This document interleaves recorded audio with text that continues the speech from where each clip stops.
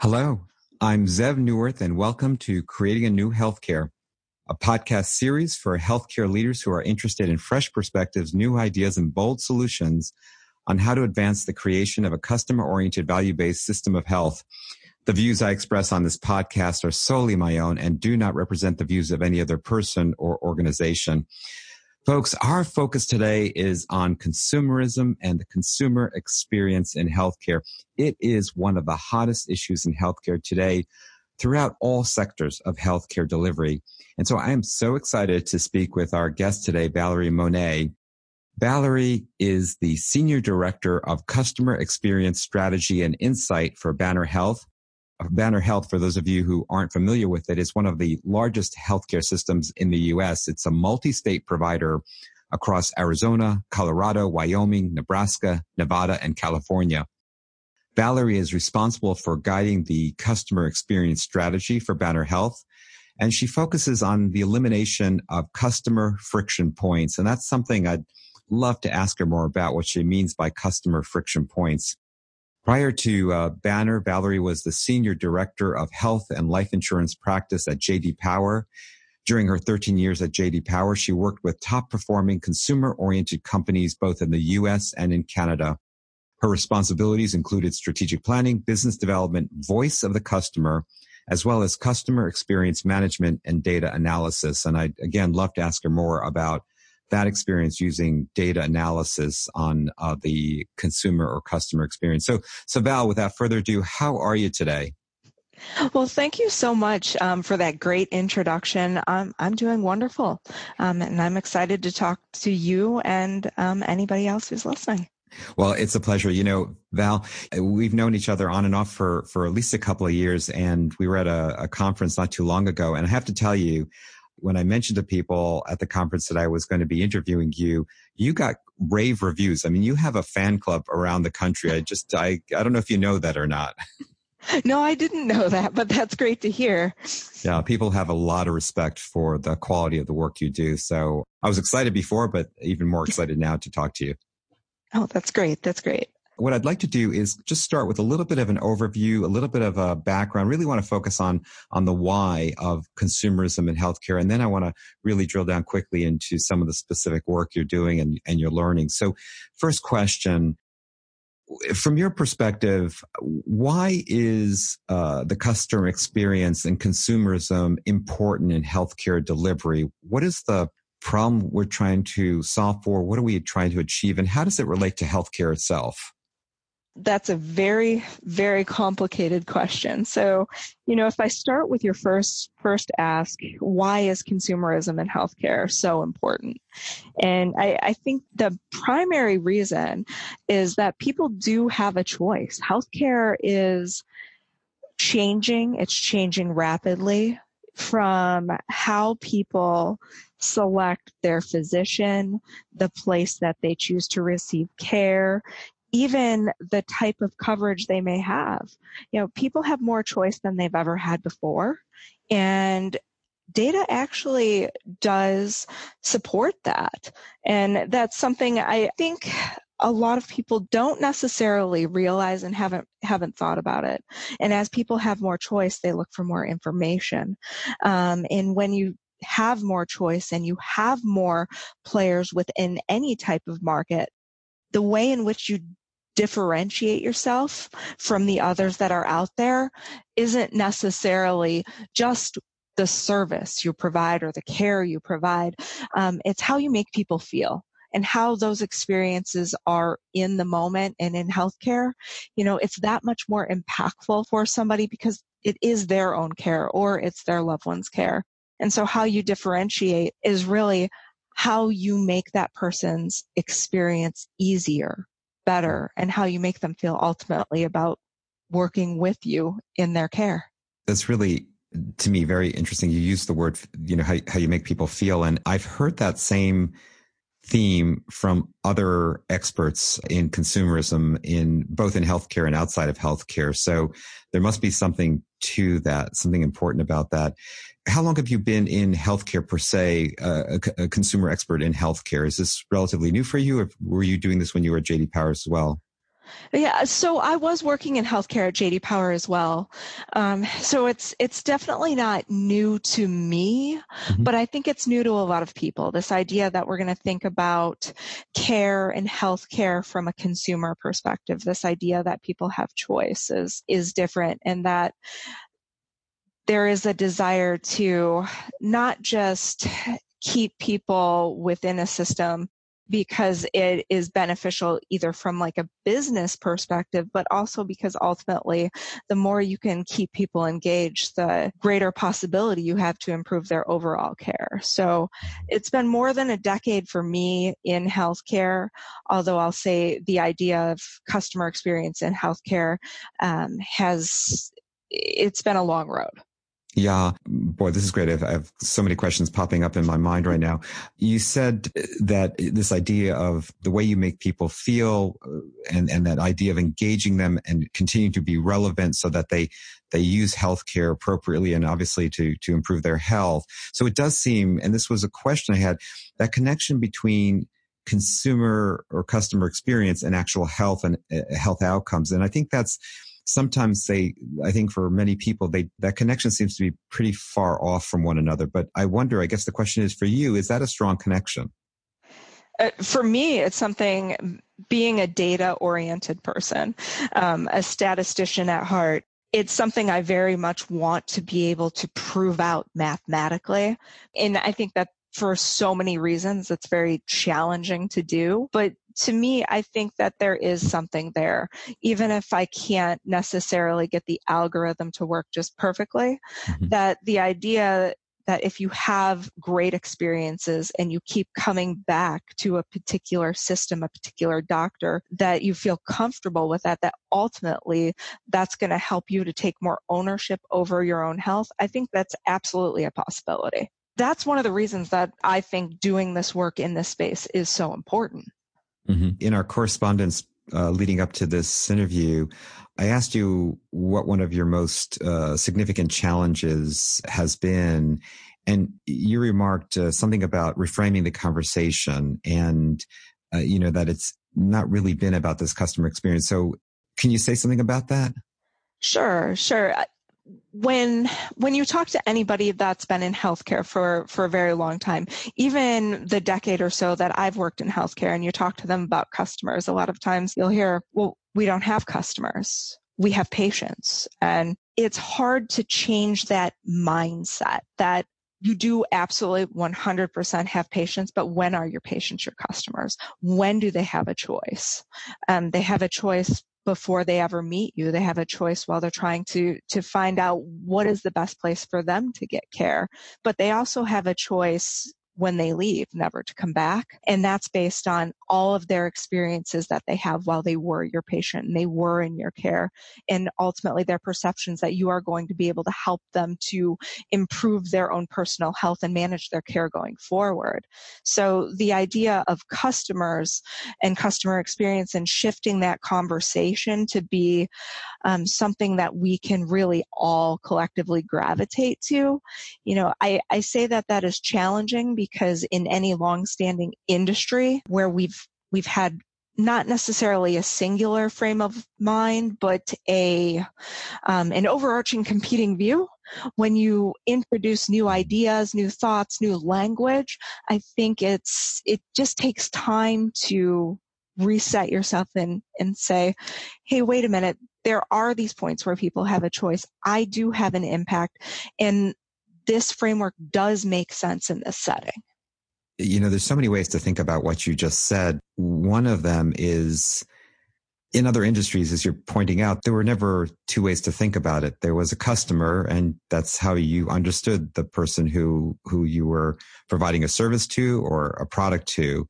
And so everything is built on that one idea. But in healthcare, to your point, we've had a concept of the patient. And I think that concept has evolved, but it's still a legacy concept. And now we're bringing, I don't know that we're bringing it in, but it's being introduced that patients, people who come to healthcare, are now beginning to act like customers. And I think you're right. It's two competing models. And so we either have to I guess, and I'm curious how you're seeing this, how your colleagues are holding those two in their head, and are they, it's a very interesting way to think about it. I've never really thought about it that way until you've mentioned it. But how are people holding those two concepts? Well, here I see it very much evolving to move this idea of consumerism to be really a part of what patient experience is and how we help people to manage what is a complicated system. So it's really trying to move away from the idea of we have these two very different sets of ideas and really evolve them into one thought process. But, here I feel like we're a lot further down that path than some of my other experiences previously. It's been much more challenging to get folks to not really divide the two into two very different things. Mm-hmm. What do you see as the upside of this sort of new way of thinking of the patient, whether it's a bimodal patient and customer or mostly a healthcare customer? What are the upsides to that? And are there any downsides? That's a great question. I see a lot of upsides. The primary upside being that you are really able to create a stronger connection with that particular person, and more frequently, and just in life today, you see people losing those connections to the loyalty they have to a particular service, a particular industry, a particular car, that level of loyalty that you may have had historically doesn't necessarily exist. And healthcare is an industry where very much it was driven by and continues to be driven by loyalty you may have to a particular brand name, a particular doctor. And in an era when we are driven by digital, where everything more often than not can be done online without personal interaction, what this idea of customer experience brings back is I'm building a relationship with someone, right? I'm managing that experience from the beginning until the end, and I'm really getting to understand them, but I'm also creating a seamless experience in an industry that has been more challenging for people to navigate. Mm-hmm. So I think that's the really strong upside that we have. I don't know that I personally see a lot of downside. Mm-hmm. I mean, I'm biased here. I would agree with you. So it's hard for me to challenge that, but I will in a moment.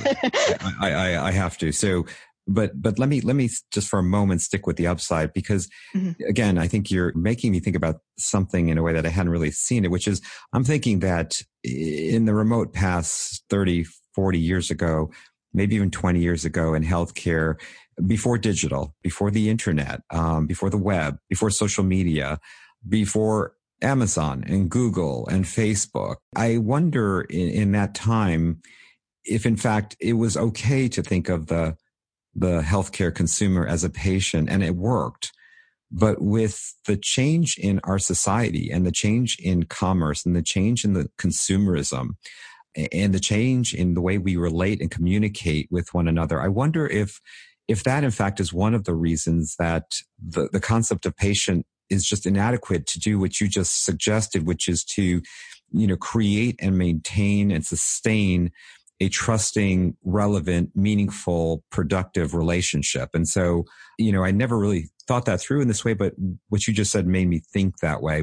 I mean, how does that sound to you?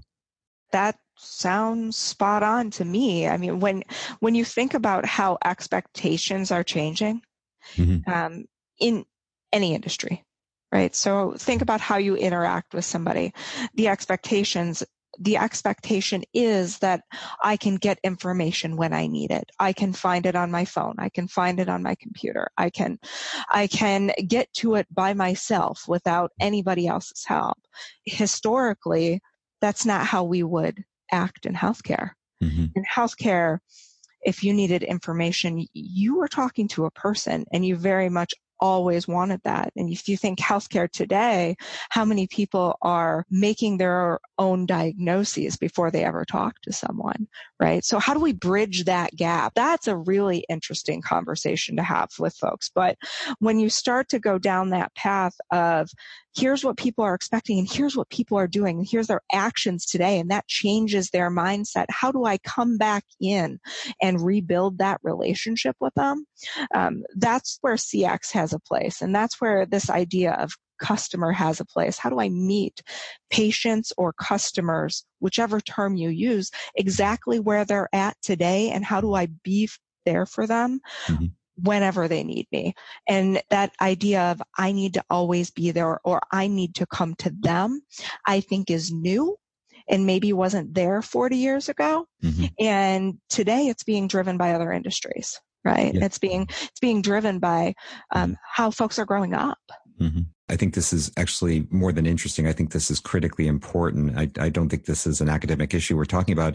You know, the other difference about today versus even 20 years ago is just the amount of information, both auditory and visual. And I think that so many industries are vying for all of our attentions and in very, very sophisticated ways. I mean, our smartphones are just incredibly sophisticated, consumer-oriented, behavior change devices. And every app we use, every website we go to, there's real thinking that's been put into it to actually attract us, right? And keep us there and really vie for our attention. I think that's just a reality that didn't exist, 20 or 30 years ago. And if we're going to remain relevant, I think in healthcare, it behooves us to really figure out how to do that. And that's consumerism. Exactly. Now, the downside. So I do have to ask this. I mean, I think as I've spoken to audiences about this, particularly providers, physicians, I do get a lot of pushback and a lot of questions. And I think they're fair to ask around, well, are we going to lose our professionalism by, calling patients customers or consumers? Are we going to start to upsell people and cross-sell people and inundate people with things they don't need? And so how would you respond to that? Yeah, that's actually a fair concern that I've heard from people as well. How do you take a profession that is very prestigious and almost the term customer has a different connotation regarding the interaction? And this personal view is that, when you're having that conversation, that's why I feel so strongly that it's more about changing that conversation, that dynamic of that conversation to better understand those nuances of when are your patients customers and when are they making a choice. And to me, it's less about the words or the verbiage and more about the construct underneath it. What are we trying to solve for, and how does this help us to actually become even better at a profession we're already great at, right? So when you think about, I'll bring some examples from other industries. So think about other industries, what really drives a strong relationship? Well, it's how you treat people. In healthcare, that's even more important. So how do we better understand not just we know how to treat people, we know how to address their care. We're the best at addressing their care, but how do we understand what's changing about what they perceive they need from us and how do we meet them there, right? And that's what consumerism brings to the table. And that's how I try to navigate that conversation, because it's not necessarily incorrect per se, but it's really about changing the dynamic to something that we can all feel comfortable with. I don't think customer means that something isn't prestigious. It just means that there's choice. Right. And now we have more information than ever to help support them in making the right choice for themselves. Mm-hmm.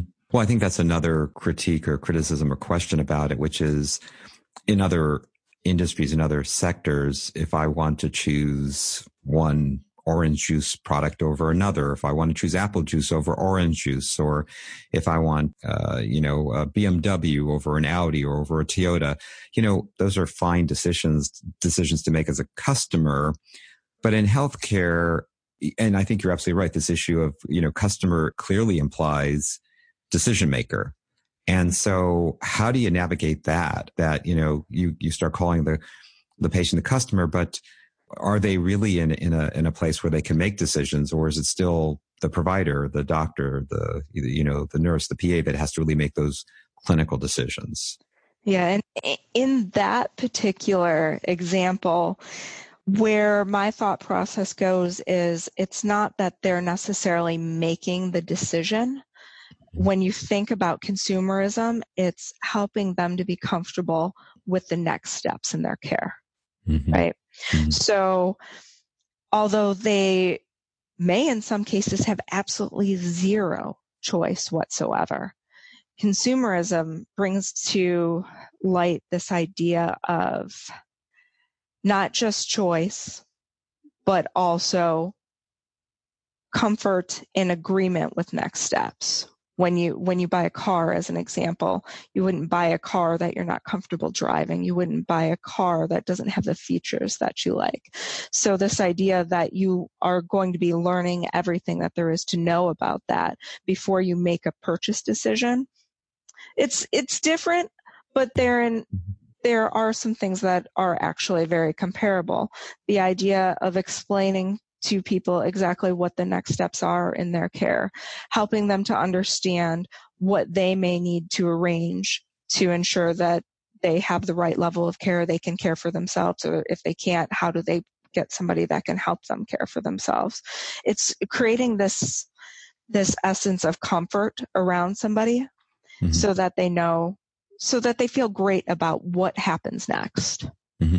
I'm biased and I happen to completely agree with you. I mean, and I think many clinicians would agree with this, even in those decisions where you require, as do many, real expertise on the part of the clinician, there's often choice, right? And so whether it's in chemotherapy or the type of surgery or the procedure within a surgery, or other medication options, or option between medication and surgery, those are all decisions that require the consumer to really be a part of that decision-making process, and for the provider to actually understand what the consumer's preferences are. And then, to your second point, so much of healthcare these days is what happens after those decisions, the follow through. Chronic disease is really 70-80% of the game right now. And that's all about the individual's behaviors. And if you don't have that trusting relationship, if you haven't created that desire and motivation to sustain behavior, and if you can't keep that relevant, because again, we're all pulled by so many other things. And so healthcare is just another thing in our lives. And so I think that it is critically important to establish that. Let me switch gears with you, if you don't mind. I put you on the hot seat, and thank you for staying with it. I'm fascinated by your data background. I didn't realize that you're a data person, perhaps a data scientist, actually, and a statistician. What does this whole field of consumerism, from your years at J.D. Power and your background there, what does this add to the patient experience, to patient outcomes? How are you using data? How are you analyzing it? Yeah, so that's actually that's a pretty easy question for me to tackle. So when you think about data science in a retail setting, it's a lot easier, right? So the conversation is oriented to, how do I get more people to walk in the door? How do I get customers to keep coming back to me? How do I get them to have more products or services with me? So that's a very, very easy conversation. When you think about some of these customer experience frameworks in the healthcare setting, it's different, but equally as impactful. So I think about some of the most impactful work that we would do in customer experience, and that's helping clients to measure and manage how their customers would interact with them. So you have a particular service. How well is that working? What else do you want? How can I be of assistance? How often do you check in with them? And making sure every time they have an interaction with you, that goes great. And when it doesn't, that you have this element of service recovery. So that is core customer experience world outside of healthcare. It's all very data driven. A number of different analytical techniques that I'd be super interested in, but I'll kind of keep that to myself. When I think about healthcare, we're actually doing a lot of the same type of work. Every time a patient comes in and they see us for any different type of care, any type of service that we might offer, we actually reach out to them after the fact and we find out, well, how were your experiences with us? What did you think of the providers that you saw? How easy was it for you to actually get an appointment? And we have so much data, it's unbelievable, because we're literally touching almost every single patient that walks through our doors.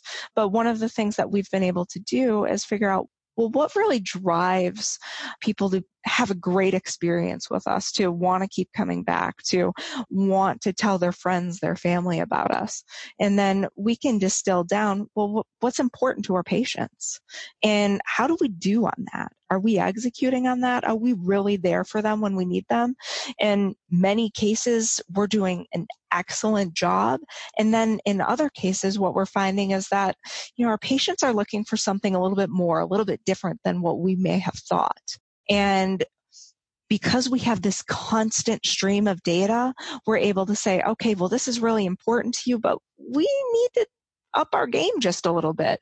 And so what we'll do is we'll try different techniques to change an operational process that we know it should drive a change in their experience. And then we can watch the data, say, well, is that working? Yeah. Do you have an example of that? And it kind of reminds me of, in the intro, I mentioned that you focus on customer friction points. So do you have an example of what you were just talking about?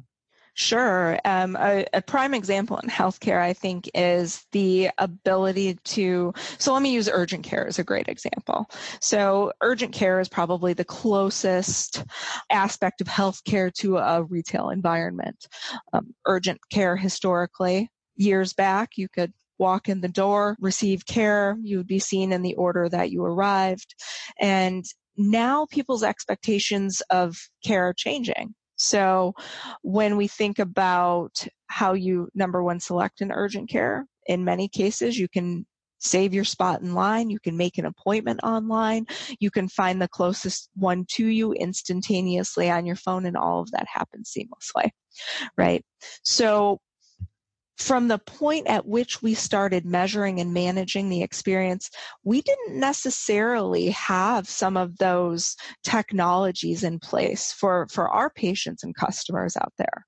And as we put them in place, it wasn't always simply, let's install this new service. Let's just make this available. There's always some trial and error when you're innovating, when you're trying something new. So as we try new things, we were able to see, well, how effective was this the first time around? What do we need to change about this? Is it working? As we've seen stumbling blocks, like, as you would expect, something that makes it easier for people to get in and get care immediately has some pretty positive sentiment associated with it, but it might not have quite the lift you think when you don't have that. Well, how do we make that easier? How do we make it even easier? How do we take it up another level? And we're able to literally watch scores come in while we try some new technology, that one in particular, and say, okay, that's exactly what we want, but we want more. Now, what's the next level? And we're able to change it on the fly instantaneously. How are you getting that data back? How are you collecting it? Is it through questions or surveys or real-time ethnographics or? All of the above. But primarily when you're looking at quantitative metrics, it's typically survey research. So that's where you're able to get the bulk of the drivers when you want to really understand what about an experience is most impactful. What about an experience in this setting? quantitative data can really take you down that path. No, I mentioned I'm a data person. I do see the need for both, right? So when you just do an algorithm and you don't understand what it's like to be in that patient's shoes, something is always missed. So personal feelings is you really need to be looking at it from both angles. As we were writing back and forth before the interview, you wrote something about, in terms of some of your learnings, that driving engagement was very, very specific. Population specific is the term you used in terms of, again, key drivers and of engagement. Could you say something about that or give an example of what you mean by that?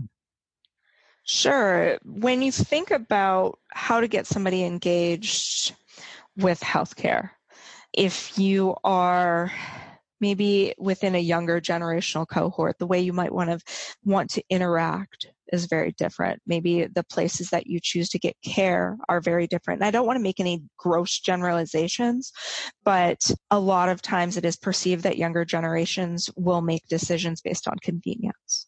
And in that vein, you may want to make sure that if that is a particular segment of the population that you want to interact with, that you are meeting them where they're at. When you start to think about older generational cohorts, maybe the way that they prefer to interact with you is in person, whether it's in person personally or over the phone. So how do you drive some of your consumer or patient facing elements to then bring in this idea of I'm going to meet people where they're at personally and try to tailor our care and our access to care to not just their needs, but their expectations. Yeah, no, that's great. And, again, this is one of the advantages, I think, of having a consumer-oriented or customer-oriented approach and bringing all that sort of skill in understanding, is this what the population or, that sub-segment of the population wants? And how do we know that that's what they want? And how do we improve upon that? And it's this cycle, I'm getting this picture, it's this cycle of you have something in place, you measure it, you iterate on it, and you measure it again. And it's just this continuous process. If I wanted to set up, and I want to ask you this question because I know that you're very proud of the work you're doing and your colleagues are doing at Banner, and it seems like you're a leader in this area. If others wanted to sort of set up something like you set up there, what is that? What is, at a high level, what would you say? If you had literally 30 seconds to tell me how I set my own consumer-oriented division up, what would you say I needed to do? Listen to your customers and your patients. I mean, that's the biggest thing, is start getting feedback. Just find a starting place and collect it. It's going to be different for everybody. The amount of investment that an organization can put in is going to vary pretty dramatically. But whether you're getting out of your office and you're going and sitting into one of your clinic waiting rooms and you watch how that interaction goes from the point that someone walks in until they get their care, and then ultimately what it's like to check out and go home, start to understand what they feel and what they see and what it's like to be on the other side of your fence. Right. Not everybody can have an integrated customer experience quantitative survey program. It's challenging to do, but if you can do it, it's just a different way of listening to your patients, listening to your customers. That's a great response. It's a great answer, because it doesn't have to be high tech and it doesn't have to be high cost. I mean, as you were talking, the image I had was, look, how many of your administrators or your senior physician executives actually get out into the practices. And it's not just, going around and walking through and them heading back to their office, but how many actually sit there in the waiting room for an hour or two?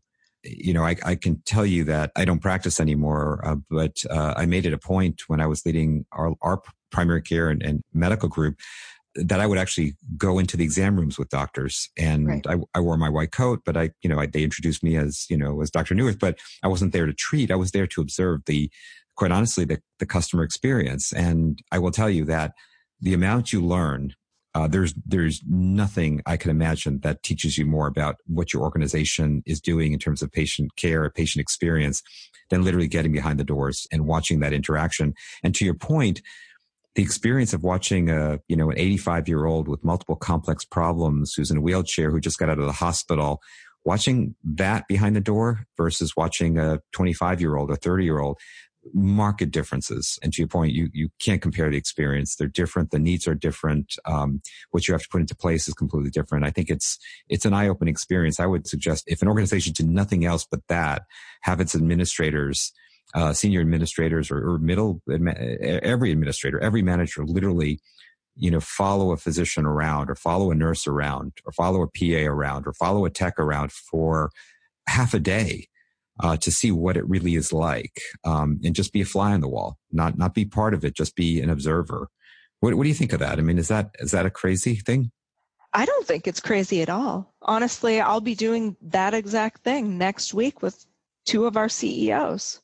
I think it's incredibly impactful, not just to really understand what it's like, but to understand why we're doing this. Why do we care so much about patient experience and customer experience? It's really easy when you're an administrator to get caught up in numbers, and you start to forget about feelings and about why we're in it and why it matters. You can easily get caught up in how hard it is. It's difficult to manage consumerism in healthcare, but I think very quickly you remember why it's so important. I have to tell you, I've been in population health for a couple of years, and I've stopped doing what I was doing before and had been doing for years. This idea of following clinicians around and just being a fly on the wall and observing the interaction. I used to do it literally once every week, and usually on a Friday when things were a little bit quieter. But I'm going to start to do that again. So I thank you for responding in the way you did. What are some, let me ask you this, and then I'll get to ask you about a specific initiative, and maybe you can answer it at the same time. But what makes Banner Health? Because in our discussions, you did mention you thought that Banner was a leader in this sort of consumer experience domain. What makes you say that? I would say our commitment to the framework of customer experience. Everything that we do has our customer in mind. And we're a little bit different than other organizations, other industries where there are complex customer segmentation models. In healthcare, you have to start to understand who your customer is. And in our core customer, we have one segment that we are currently trying to improve the experience for. We call her Sophia, and everything that we do internally at Banner, the question you always ask yourself is, does this make care easier for Sophia? What would Sophia think of that experience? What would Sophia do if this were to be in place, right? Mm-hmm. So when I think about our commitment to integrating consumerism into how we care for our patients, into how we reach out to our patients, is more advanced than I've seen in my previous experience. In literally every single person that you talk to, you walk the halls here, you walk the halls of a hospital, anybody that works here, if you say,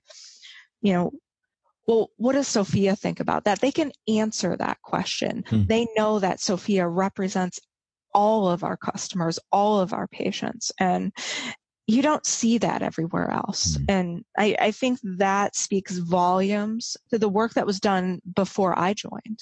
Mm-hmm. Well, tell me about Sophia. It's a persona. It's an avatar that you use.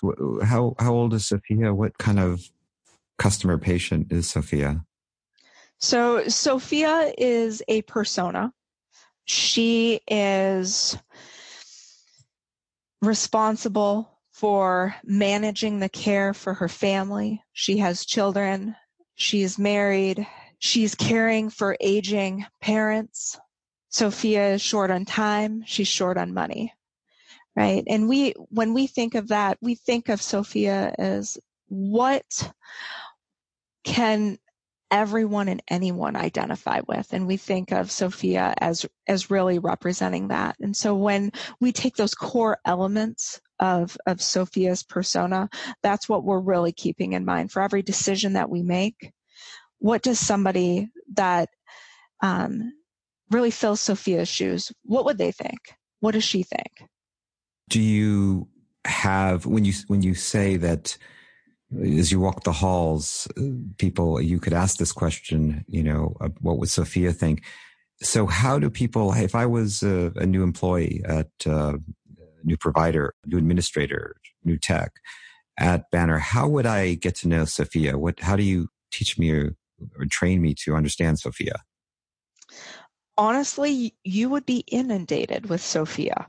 So not only would we train you about what our perspective is and how we want you to think about Sophia and interacting with her as you interact with your patients, she's everywhere. So everyone that you talk to will talk about her, and you just can't help but ask, what is this? Because I'm going to say on my second day, I had no idea who she was, but by day 5, I did. From any training that we roll out, she's involved. Posters, she's involved. Conversations, she's involved. Every level. Do you have a picture? Is there a visual? I do have a picture. We also have a picture, and she's in a lot of our marketing that we do as well. And I'm happy to share that with you. Yeah, maybe that's something I could even post in the show notes as well. I think that would be interesting. It's interesting. We heard actually at the conference you and I attended, the Merchant Medicine Conference. I guess it must have been at least a month ago. There was the former, and he actually may still be the present CEO and founder of Zoom, right? Zoom Care, was it? Yes. Out of Portland. And he talked about a persona that his organization really was built around, structured around, organized around a persona customer, a persona patient. Do you remember that? Yeah, absolutely. Yeah, it's interesting. That was really helpful. What other specific initiatives are you working on, and whether they be population specific and I'm particularly, again, very, very interested in the data-driven stance and approach you take. Do you have an example of something else you're working on? Sure. So something that is new that we're doing right now, and so it's very much in an experimental phase. So thinking specifically about customer experience and patient experience data is understanding some of the nuances of our various facilities. So we have a number of different hospitals. We have a number of different clinics. We're in multiple states, and the populations that we serve might be very different in a more rural area of Colorado versus a very populated urban part of Phoenix. So how do the customers, what they expect, what drives a strong experience, how do those differ down to a facility level? And then thinking even more granularly, how are their expectations different within the emergency department versus if you are under inpatient care? What are your expectations and how do we deliver on those? And then we're using that to drive operational improvement efforts. So that is our core project that we're working on right now. But we're also doing work that comes straight from outside industry's customer experience world to better understand if you've never been to Banner, if you've had no interactions with us whatsoever, what do you think of us? What's your generalized public perception? And how do we reach you? How do we change that? If your perception is great, how do we get you to come in the door? How do we get you engaged? If your perception isn't great, why and how do we change it? Wow, that's really smart. So you're going after the non-consumer, the non-customer, and trying to reach out to that group. Everything. Yeah. Everything. And so you're just going back to that first point you made. So you're looking at different locations. And so you're really focused on this idea of understanding the expectations. Why are the expectations, number one, why are they so important? And number two, how are you going about that? Again, is it through surveys? Is it through focus groups? Is it through online? Do you have feedback in real time? How does that work? So for that particular body of work, it is quantitative research. We are leveraging surveys. They're transactional. So that means after every experience, we're reaching out to you within 24 hours. We're getting that information back, and then we are looking at it in aggregate. We have so much feedback. It's a data scientist dream. And we leverage regression models to determine what is most impactful, what's really going to make an experience stand out for one person versus another. So it's just, honestly, it's looking at different types of experiences and figuring out the drivers based on the questions. Mm-hmm. And then from there, this is where customer experience is a little bit of art and science. Mm-hmm.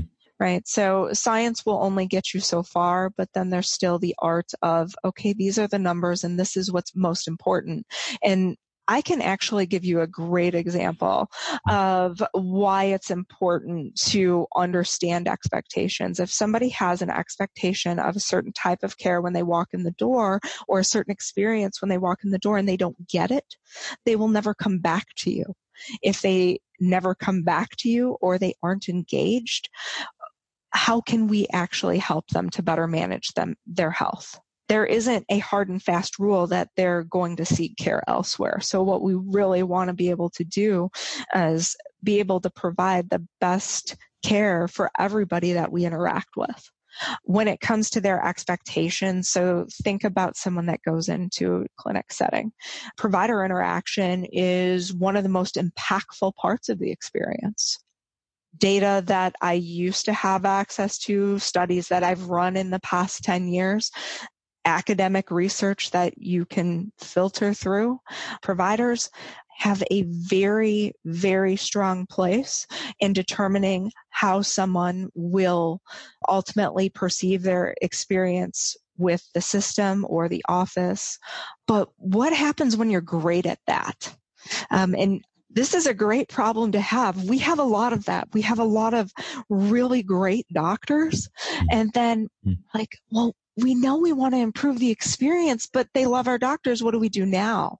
So what you'll actually see is in some of those cases, what's most impactful to customers where they have a great set of doctors that are always there and they really like coming in and seeing them, is that different things start to show up as being more impactful.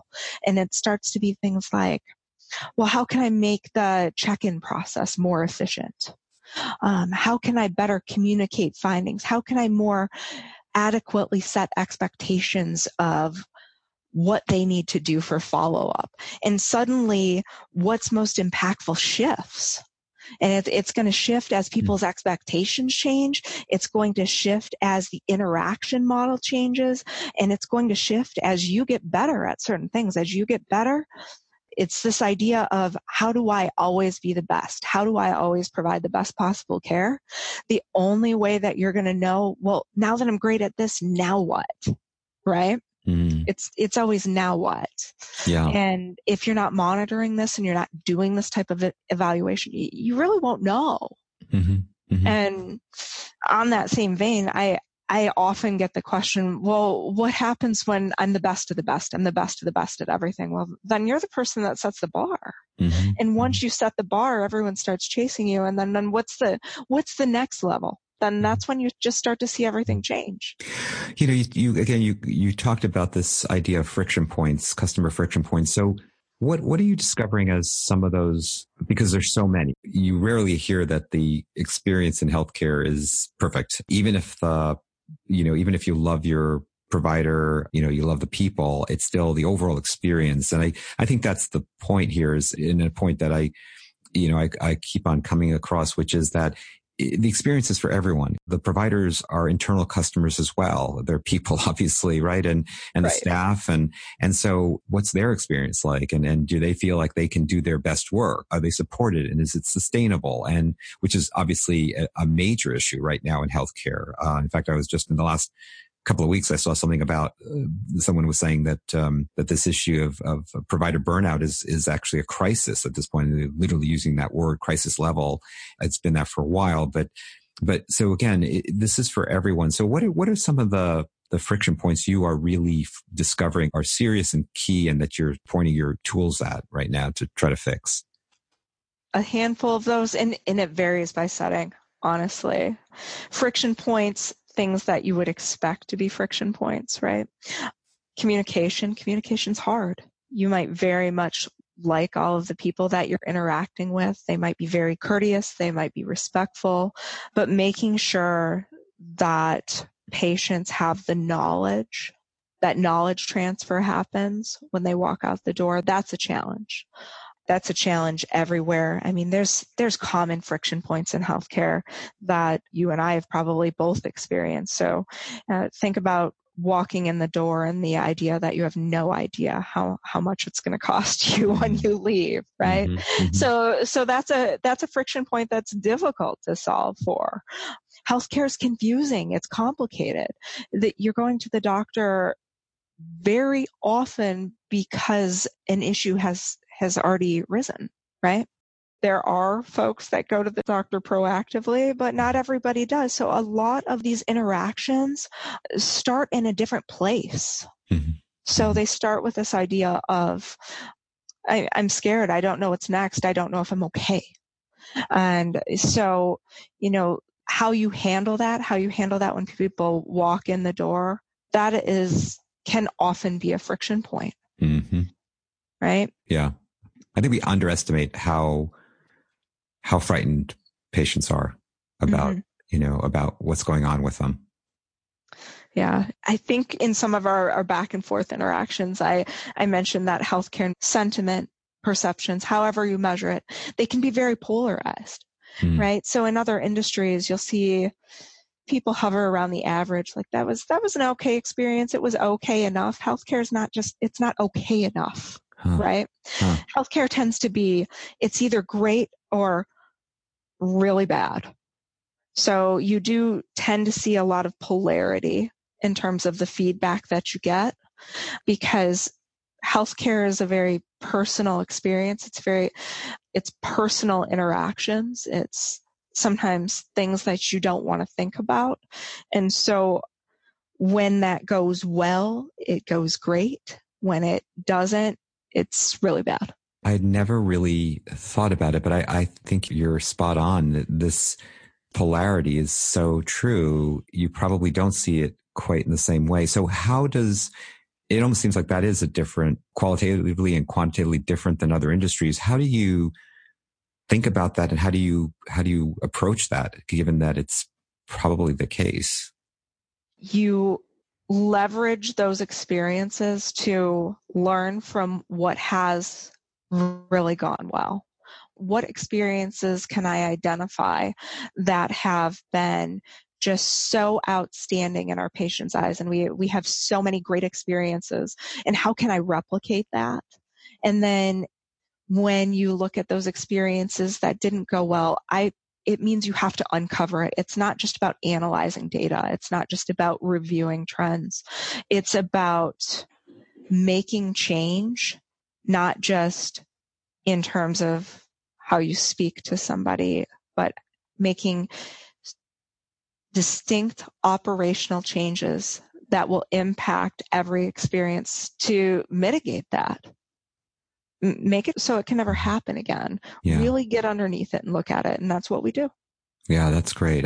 I'm going to remember this. That point is so important, that sort of polarity of experience. And a lot of it is in the extremes, and in both positive and negative. It's like, life-saving experiences just off the charts, positive. And yet, terrible experiences are off the chart terrible. And it probably is quite different than other sectors and other industry segments. I want to ask you a question about digital. You mentioned something about, digital not being the same thing as consumerism. And could you say something about that? Sure. I think, at least in a lot of the interactions that I've had, that people will frequently say that this drive to digital is the future, that will change consumerism. Digital can improve every experience, right?